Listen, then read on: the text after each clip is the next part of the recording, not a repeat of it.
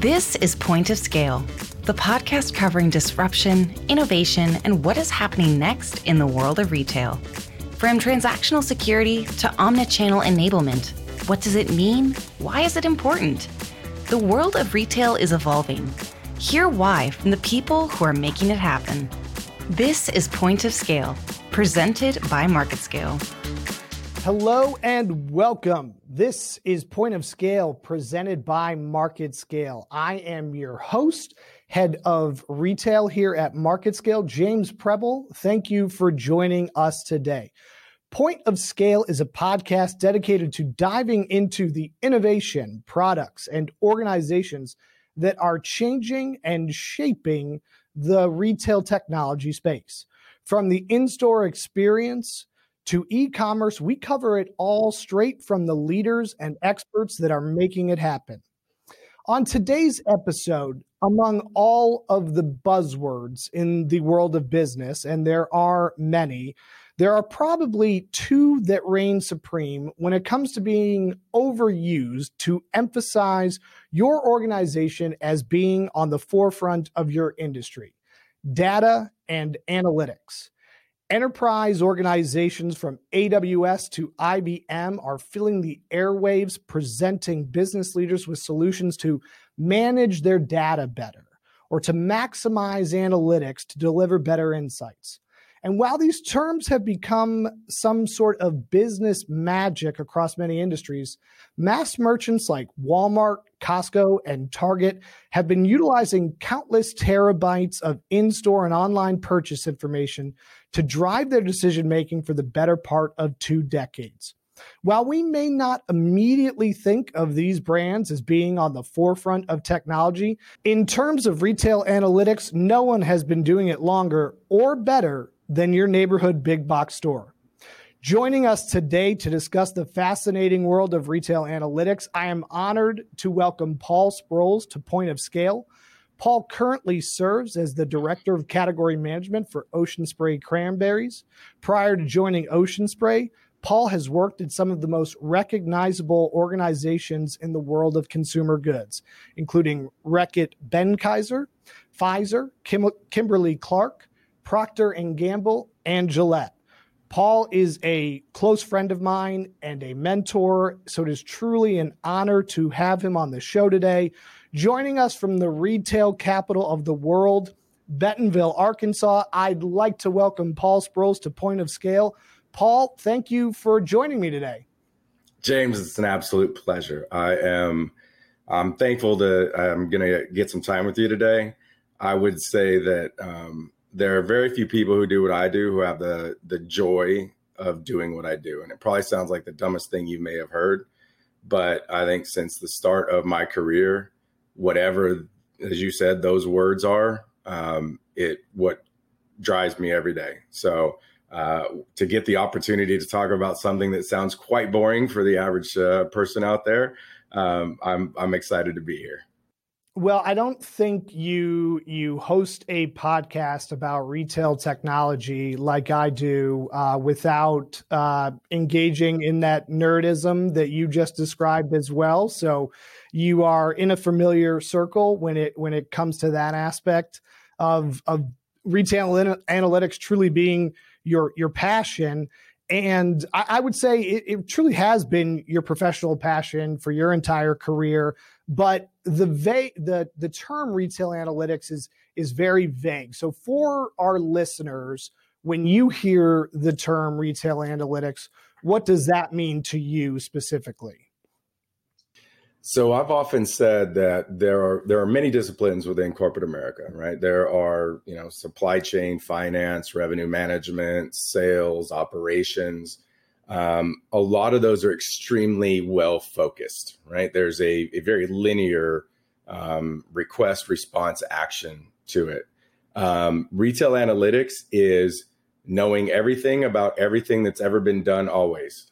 It is the ability to know everything that has happened in, consumer mindsets, the economy, with your retailer. It's also about projecting out the future on a day-to-day basis. The reality is we are a very marketing-driven world, right? We are a consumption-based culture, 336 million people making decisions every single day that are causing people to be either hired or fired based off of that output.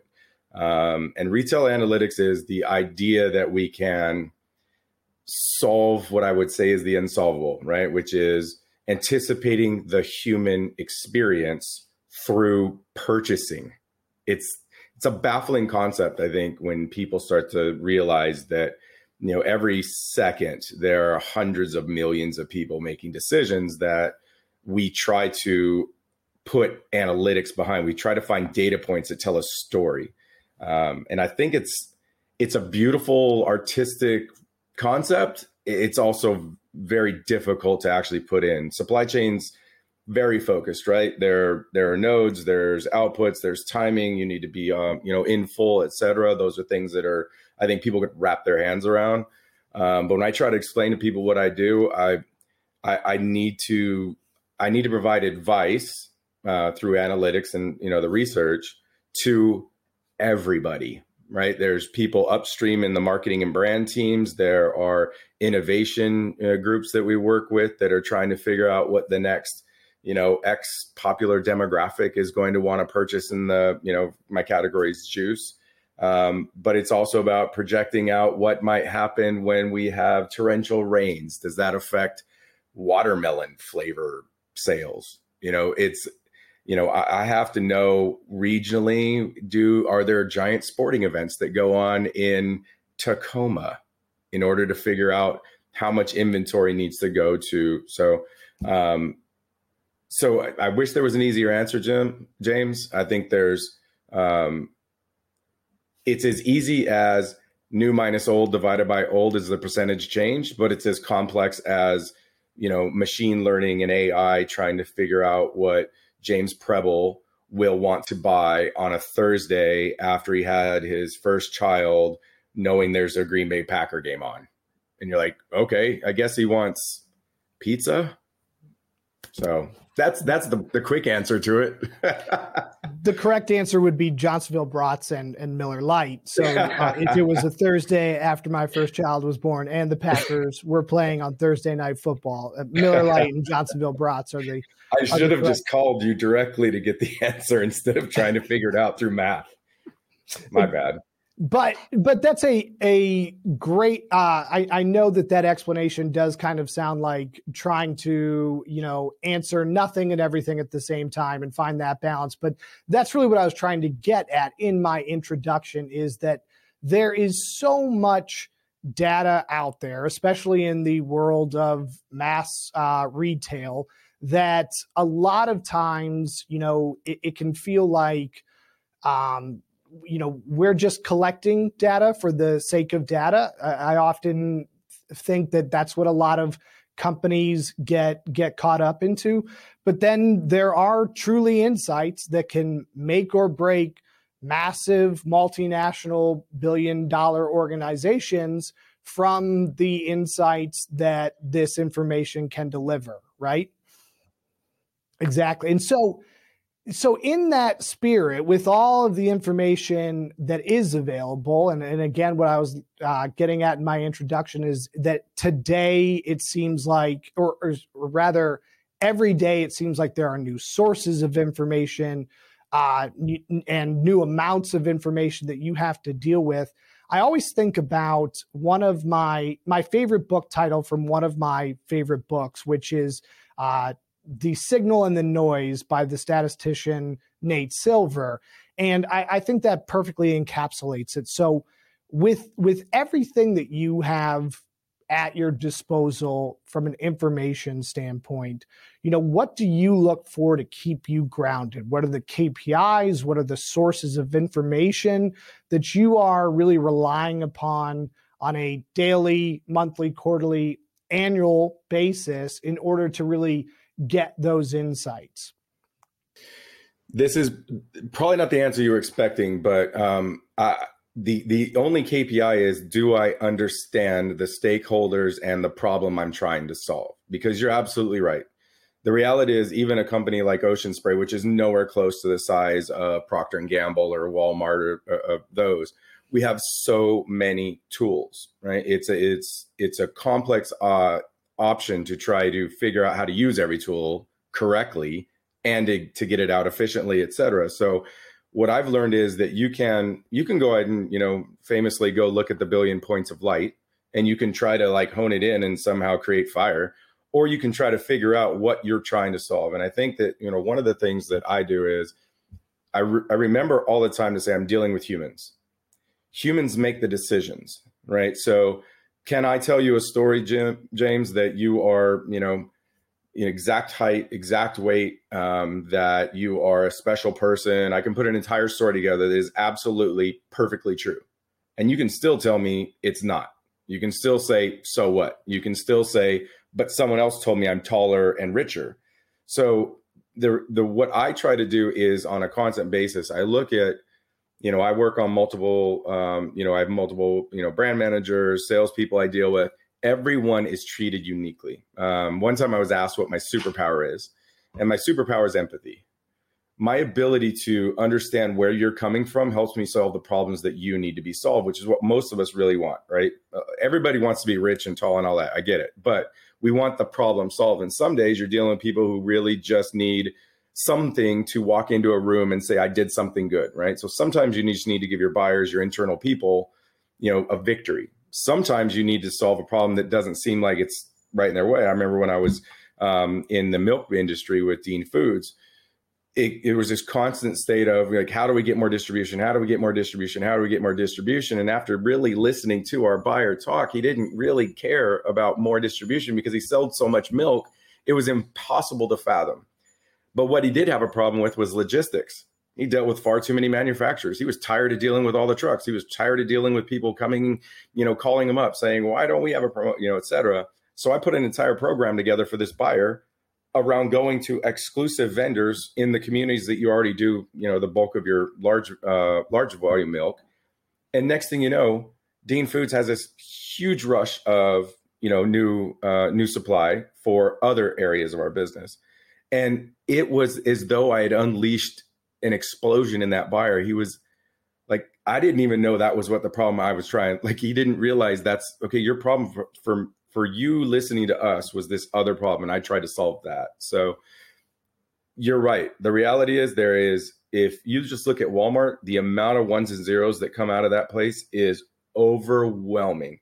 Add that to third-party vendors who are providing video analysis 24 hours a day for us. You got all the in-store technology that Walmart now has that's tracking all of our behaviors. There's credit card data, loyalty data. It's too much if you don't know what you want to do, right? It's like anything else. I've got 1,000 projects around this house. I have to focus on what I want to get done. And too many people get caught up with, look at all this amazing data. Okay, well, what are you doing with it, right? So my favorite book is the book of Why. It's about, causation versus correlation. It's about like trying to hone in on the test, the hypothesis you're trying to solve for. Not every test. I just don't have that kind of time. So you're right. It's a lot.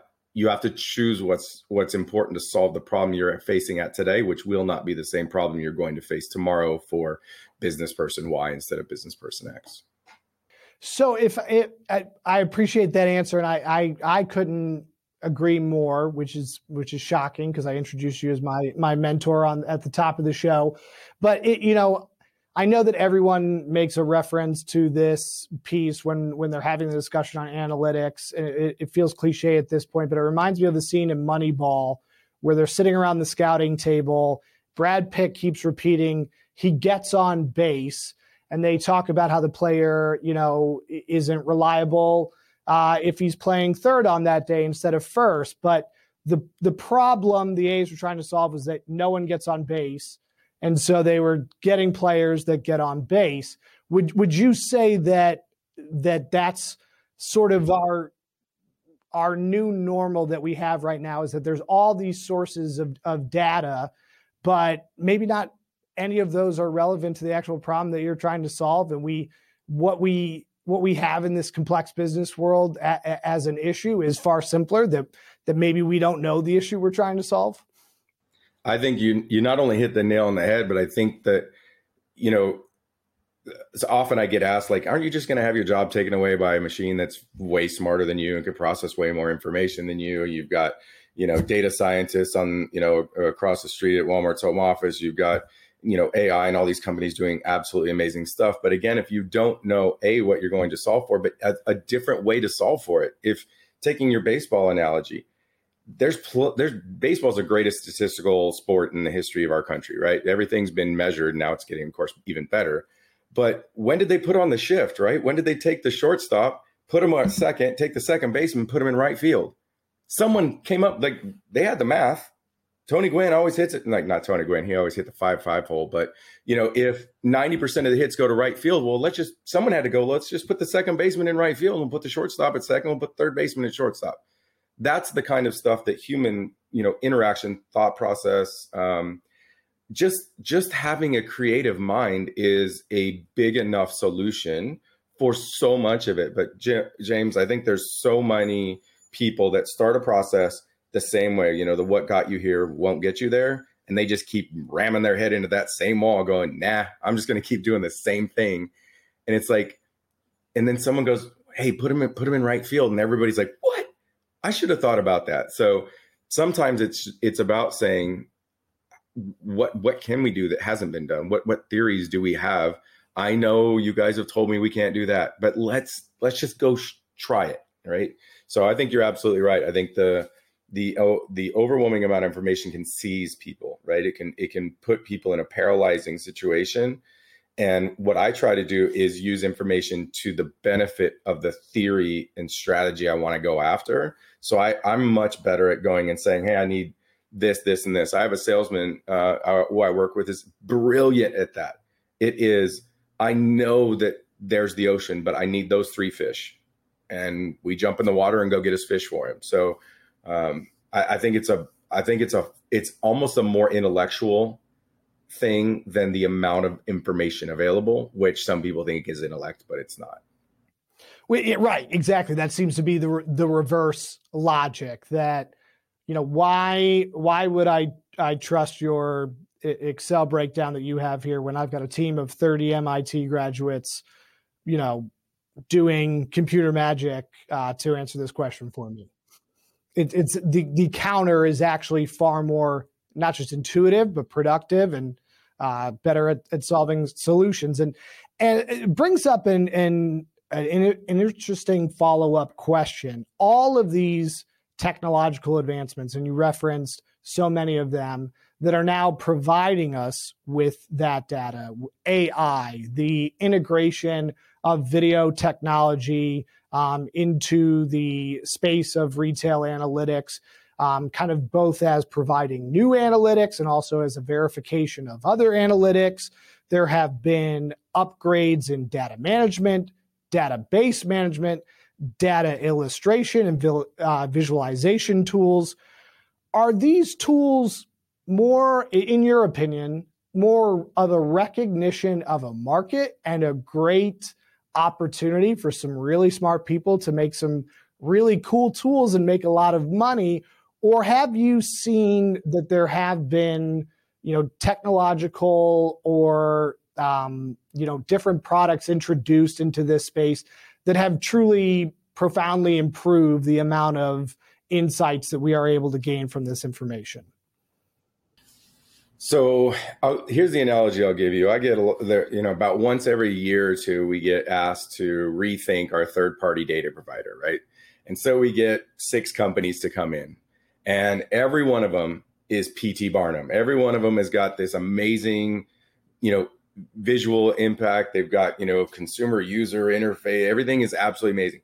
It is absolutely amazing. But what I tell them is it hits the road when people use it on a daily basis, right? So I think there's been plenty of amazing stuff that's come out, right? Field Agent does some amazing work right here in Arkansas using crowdsourcing, consumers going in and taking visual cues for the information you're looking for. So if you're constantly wondering why things are not working out for you in the Southern Atlanta market, you can have Field Agent at drop of a hat. They will have 30 people in the entire store, and in 30 minutes, you've got, oh, that's what's happening. There's no more stores there. They those stores don't exist, or whatever the output is, right? So there's plenty of them that are great. I think that and this is going to probably be a little strong, the malaise that a lot of people who work in corporate America have, the difficulty of all that information coming in makes it very easy for outside third-party companies to go, well, I can make a whole lot of money trying to solve this problem. And they all solve a problem, which I'll be honest, is primarily fear-based, right? There's too much information. So if you can funnel it through a straw, then I can go and deliver that output to my leadership and be like, see, the straw said to do this. And too many people are, not comfortable enough saying, I see your Fabergé egg, but I'm going to raise you common sense, right? I'm going to raise you going to the store. I will tell, I've probably told you this, James, when we were together, I tell it to everybody I talk to, I will learn more in a store than I will ever learn from third-party information, right?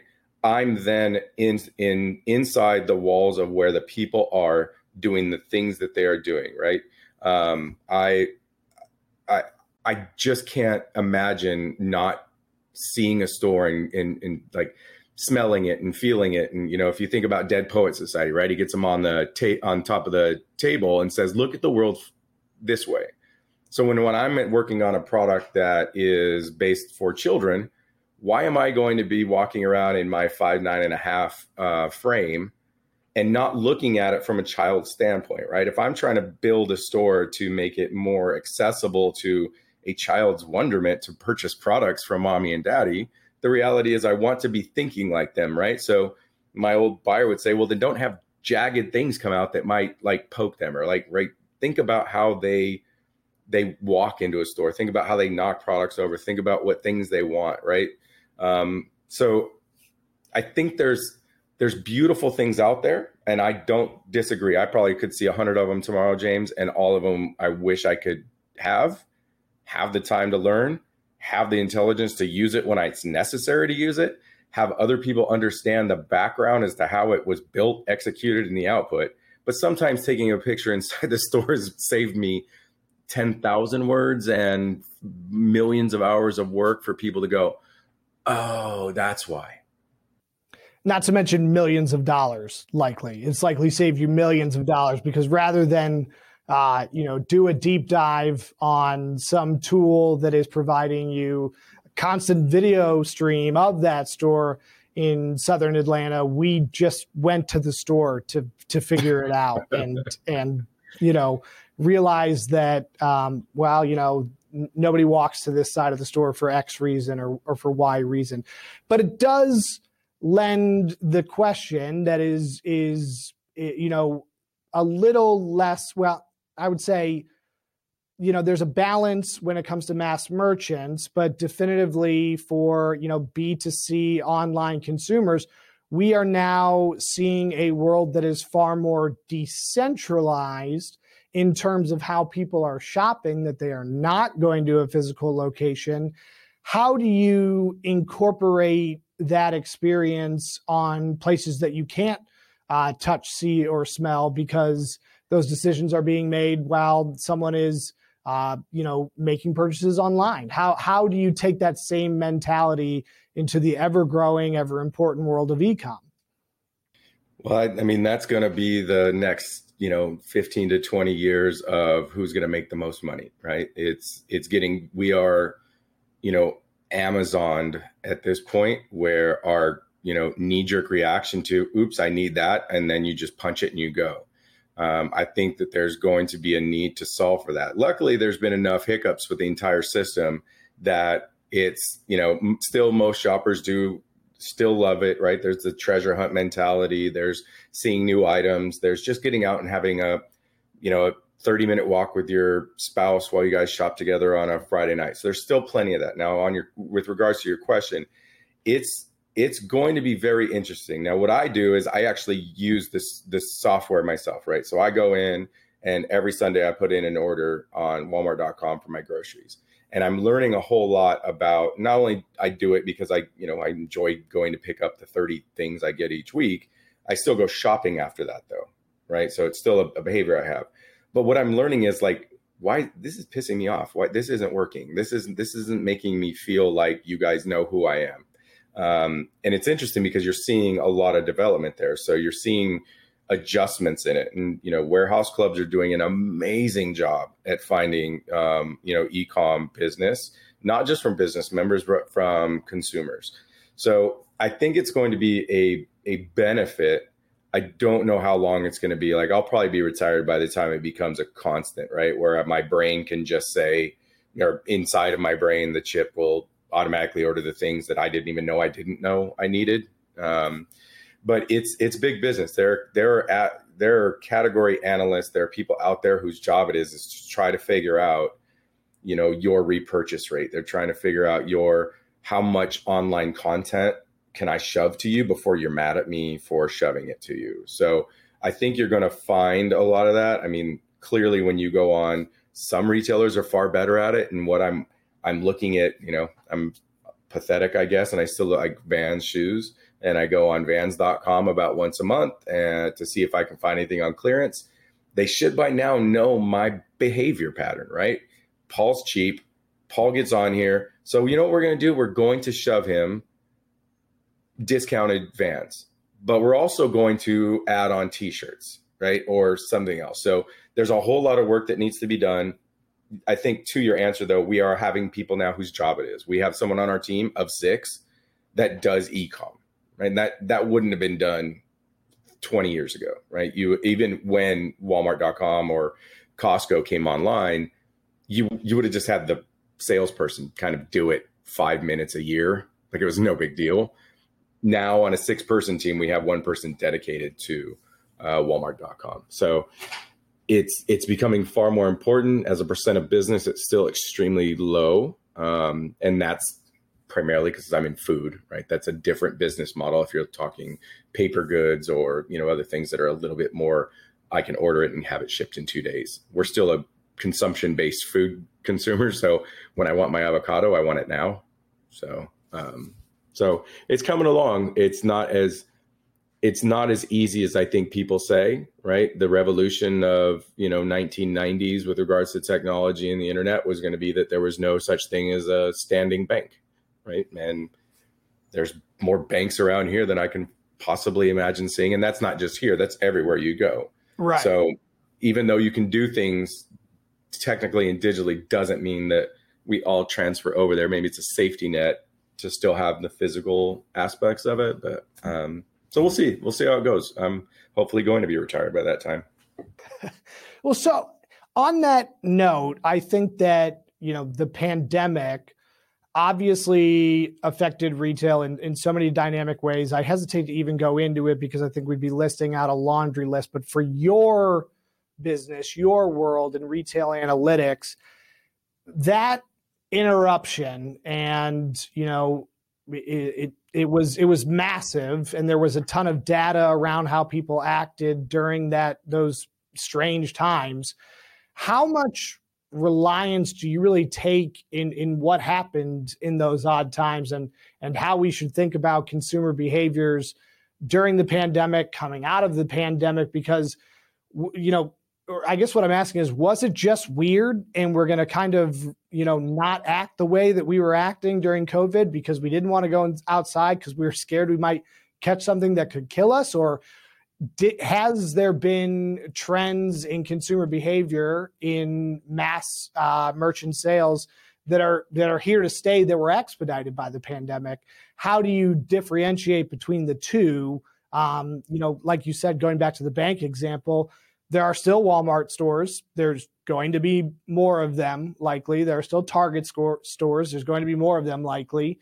And we're going back into them now. How do you differentiate all those things that were happening in the pandemic and whether they're really worth paying attention to or not? Yeah, that was what everybody was sitting around worried about, right? Everybody was sitting around going like, everyone's selling through the roof, right? There was no company. Everybody was out of stock because everybody was buying anything they could find, right? So it was this massive chaotic thing. There are some things that did change, though. I think, and this is Paul Sproles' opinion, not the world of Ocean Spray or anybody I represent. Some things did change. I personally think that, if you look at going back to latchkey kids and then moving up to the internet, what you saw was a transition of learned skills going away in our culture. And then the pandemic gave us 24 hours a day for, a year and a half where we just didn't have much to do, right? We all watched Tiger King enough and got all that out of our system and whatnot. But then people started making bread, right? They started learning how to, make drinks, right? So you have people now who are absolutely amazing at cocktail parties and things like that. Making food was a lost art. It was something that no one wanted to do. We're far too busy. It's not, it's not effective for me, et cetera. And what COVID allowed a lot of people to do is figure out, like, I can eat healthy. I can, do it in a reasonably quick time. I only need 5 ingredients. And you're telling me I can have, an amazing chicken dinner? Yeah, absolutely. So to me, I think there was a major educational change over the last 2 to 3 years that I believe will continue because of the pride people get from cooking. Now, I'm a cook, so I probably think that a little bit too much. But I think that transition will stay with us, which will add another couple of generations of people who take pride in what we used to have in this country, right, was craftsmanship. And I think food and drink is a craftsman's, thing. That's why we have so many people who are into bourbons and whatever stuff people do. I'm not, but so I think some of that's going to change. I think one of the things that I've seen feels like it's going to continue is in analytics. We used to have this thing about how you shopped, and it was like, are you on a quick trip? Are you on a market, like a big basket trip? Are you on your pop in and pop out trip? Now there's a trip called, if I see it, I buy it. And that is because we have become a society, most of us, especially those who have houses, a little bit more so, less so with apartments. If you told me that everybody I knew had a case of soda, juice, paper towels, toilet paper, that your garage, your extra room is now a storage facility, you just don't think about it. You don't care, right? And so I think the idea of, especially because I deal with a club a lot, Club Channel, Costco, BJ's, and Sam's, there was this idea that you only went there once a month when you got paid and you would never go back, right? That was your big fill-up trip for the month, and you buy your 6 pounds of mayonnaise or whatever people buy. But I think that if you look at, I love X item, if I see it, and I know it's a deal, right? As long as you're not paying an exorbitant price, people just feel totally comfortable doing it. I have a refrigerator now in my garage that I got during the pandemic. There is always stuff in the refrigerator that never would have been there before. So I think there's a couple things that James, can see a change that I think is good, which is value is always king, right? So if that value means I'm buying 24 sodas instead of 3, but I don't have to drive to the store again, or that I know I have it, that's a value that I think is worth there. And then I think the pride of craftsmanship should benefit the retail industry for a long time coming, because that, sewing, knitting, art, things that we all learned, those things should stay with us, because we were falling a little bit behind the pride, train, from the 2000s to the 2015s. It was a very, just move as fast as you can and then hope by Friday night you can sit down and have, Pizza Hut. So hopefully that's the case. The reality is the rest of it's probably too far in the tooth, or we don't have enough time behind us yet to know if it's going to completely stay. Gotcha. That I think that's a brilliant answer, and it probably is too soon to tell. But that people are trying to figure it out already, which is where the money's at, probably. Yeah, absolutely.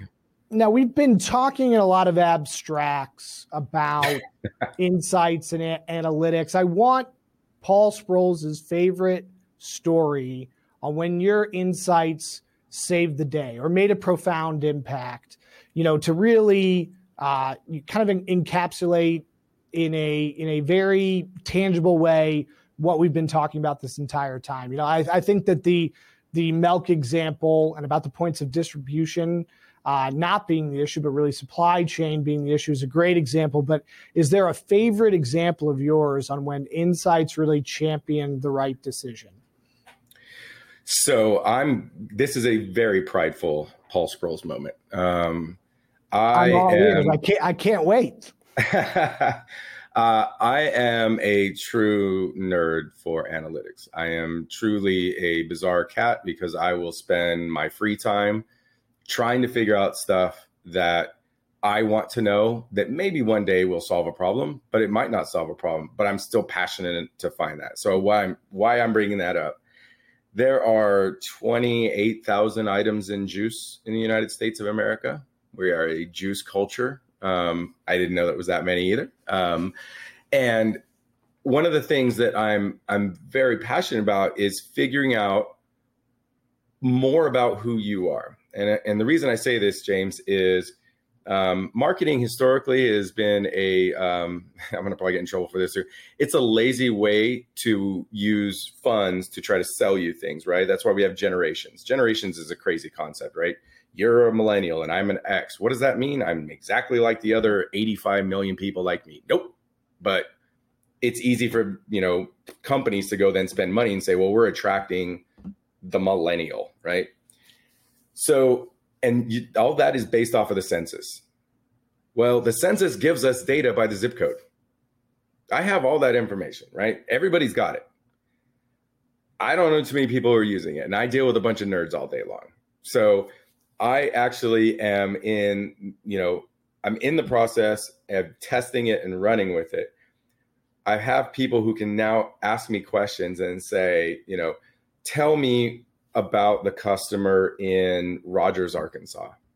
And I will tell you their income levels. I will talk to you about the, rural. I'll talk to you about where they live. I can talk to you about their backgrounds, but I can also then transition that into actual POS, actual sales data. And I can say whether or not it matters, right? So we can all say that, certain demographic, age group, income level act like this. And then we use that as a national level to come out with a product. And I can say we have 72 stores that look and act the exact same as Rogers, Arkansas, spread across the country based off of their zip code level information, and say this is the opportunity gap for us to go get. So in moments, I'm able to then take all the information that comes at me, and instead of saying, well, the 100% juice customer is this, right? Well, 80 million people. You're telling me that I can only talk to you about you at one level?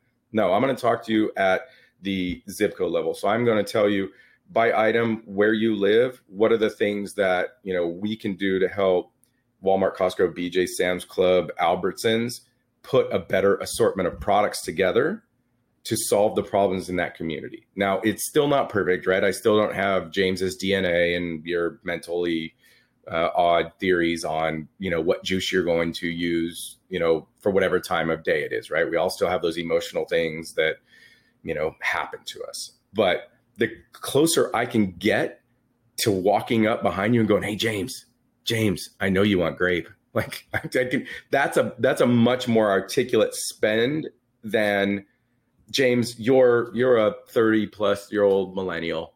You enjoy X. You're like, no, I don't. So that's the thing right now where I'm able to then talk to my salespeople. I'm able to talk to the accounts and say, I think that I've got theories that are going to help you figure out what actual items you can promote in your store at what times that make the most sense. And so I'm extremely excited about this. It's been a year in the making for me to work through 28,000 some odd items, as well as all of those zip codes, and creating the indexes that I want in order to say I feel comfortable saying that this shopper is different than this shopper in these areas, but not in these areas. So it's going to help really refine the focus. It's going to make sure that we don't ship pallets of product to support a consumer who loves tropical to the wrong stores, and then we don't sell enough of it, and then everybody's mad that we're not selling enough of it. It's not efficient for us. It's not efficient for Walmart. It's not efficient for consumers who really wanted mango. It's like, my bad. I just assumed you were a millennial, so you love tropical. So I'm super pumped up about this. This is something that I will probably never share with anyone because I'm a selfish. I'm just joking. I'm super excited about that. It's gonna be a lot of fun to be able to do some stuff that is what makes me wake up in the morning. It makes me work till 8 o'clock at night because I'm like, I'm going to figure this out. So that's what I'm doing right now. And it's working out in the few tests that I've put out. And I think I've gotten some pretty positive feedback about it. Well, congratulations. Exciting stuff. From one nerd to another. No, I think that it would blow people's mind that those insights are there. And on the flip side, you did it right. It goes back to the root of what we were talking to. You didn't do it by introducing some AI program into, a mass retailer that sorted through 9 billion points of data per second in order to come up with it. You look people up by their zip code. And I think that gets to really the theme we are going for in this conversation, this episode, why it is such an interesting industry, because technology, natural technological improvements, in my opinion, this millennial's opinion, are a good thing. The iPhone isn't bad because I spend more time flipping through social media on it. It's still an amazing tool. I need to not flip through, social media as often as I do. That's not that's the iPhone didn't make me make that decision. There are some people that might argue that it does, but in my opinion. And so on the flip side, when it comes to data and to insights, it's not about the space age technology. It's about the problem that we're trying to solve. And that's your key phrase. I won't steal the trademark from you on the podcast, but Paul, any thoughts that you want to close on today before we conclude the show? My hope is that people start to feel comfortable with the amount of technology that's coming, right? The reality is that you're still a person, you still have ideas. It's okay that there's 3 trillion lines of data that come out of Walmart every single second about everything that could possibly be done, and then you can be overwhelmed with it. The reality is that, and I try to talk to people when I'm training them, I teach at a community college, once a semester, is find your passion within what you do, and the analytics are there to help you solve for that. So some people are like me, and I'm a nerd in certain ways, and other people are like, I'm really fascinated by in-store marketing. I'm like, well, make that your thing. Don't be overwhelmed by the idea that there's just too much and I can't do it. And then you end up seizing. Like, find your passion. The rest of it comes along as soon as you wake up excited to do whatever you're doing. Then all that information is just a super awesome benefit that allows you to then solve for it. But if you're not interested because you're paranoid and seizing at the idea that there's too much technology, you're going to be overwhelmed by that technology. So, everybody just calm down. You're smart. People love you. It's okay. So that would be my final summation of technology in retail America. Just slow down. It's not that menacing. The leading mind on retail analytics and also your source for daily affirmation, Paul Sproles. Paul, I can't thank you enough for joining us today. Truly, from the bottom of my heart, thank you so much. This was a beyond interesting conversation. We'll have to do it again sometime. And thank you for joining us on Point of Scale. If you are interested in your organization having its own branded podcast series similar to Point of Scale's, visit us at marketscale.com. Once again, thank you, Paul. And for Point of Scale, I'm your host, James Prebil. Thanks again.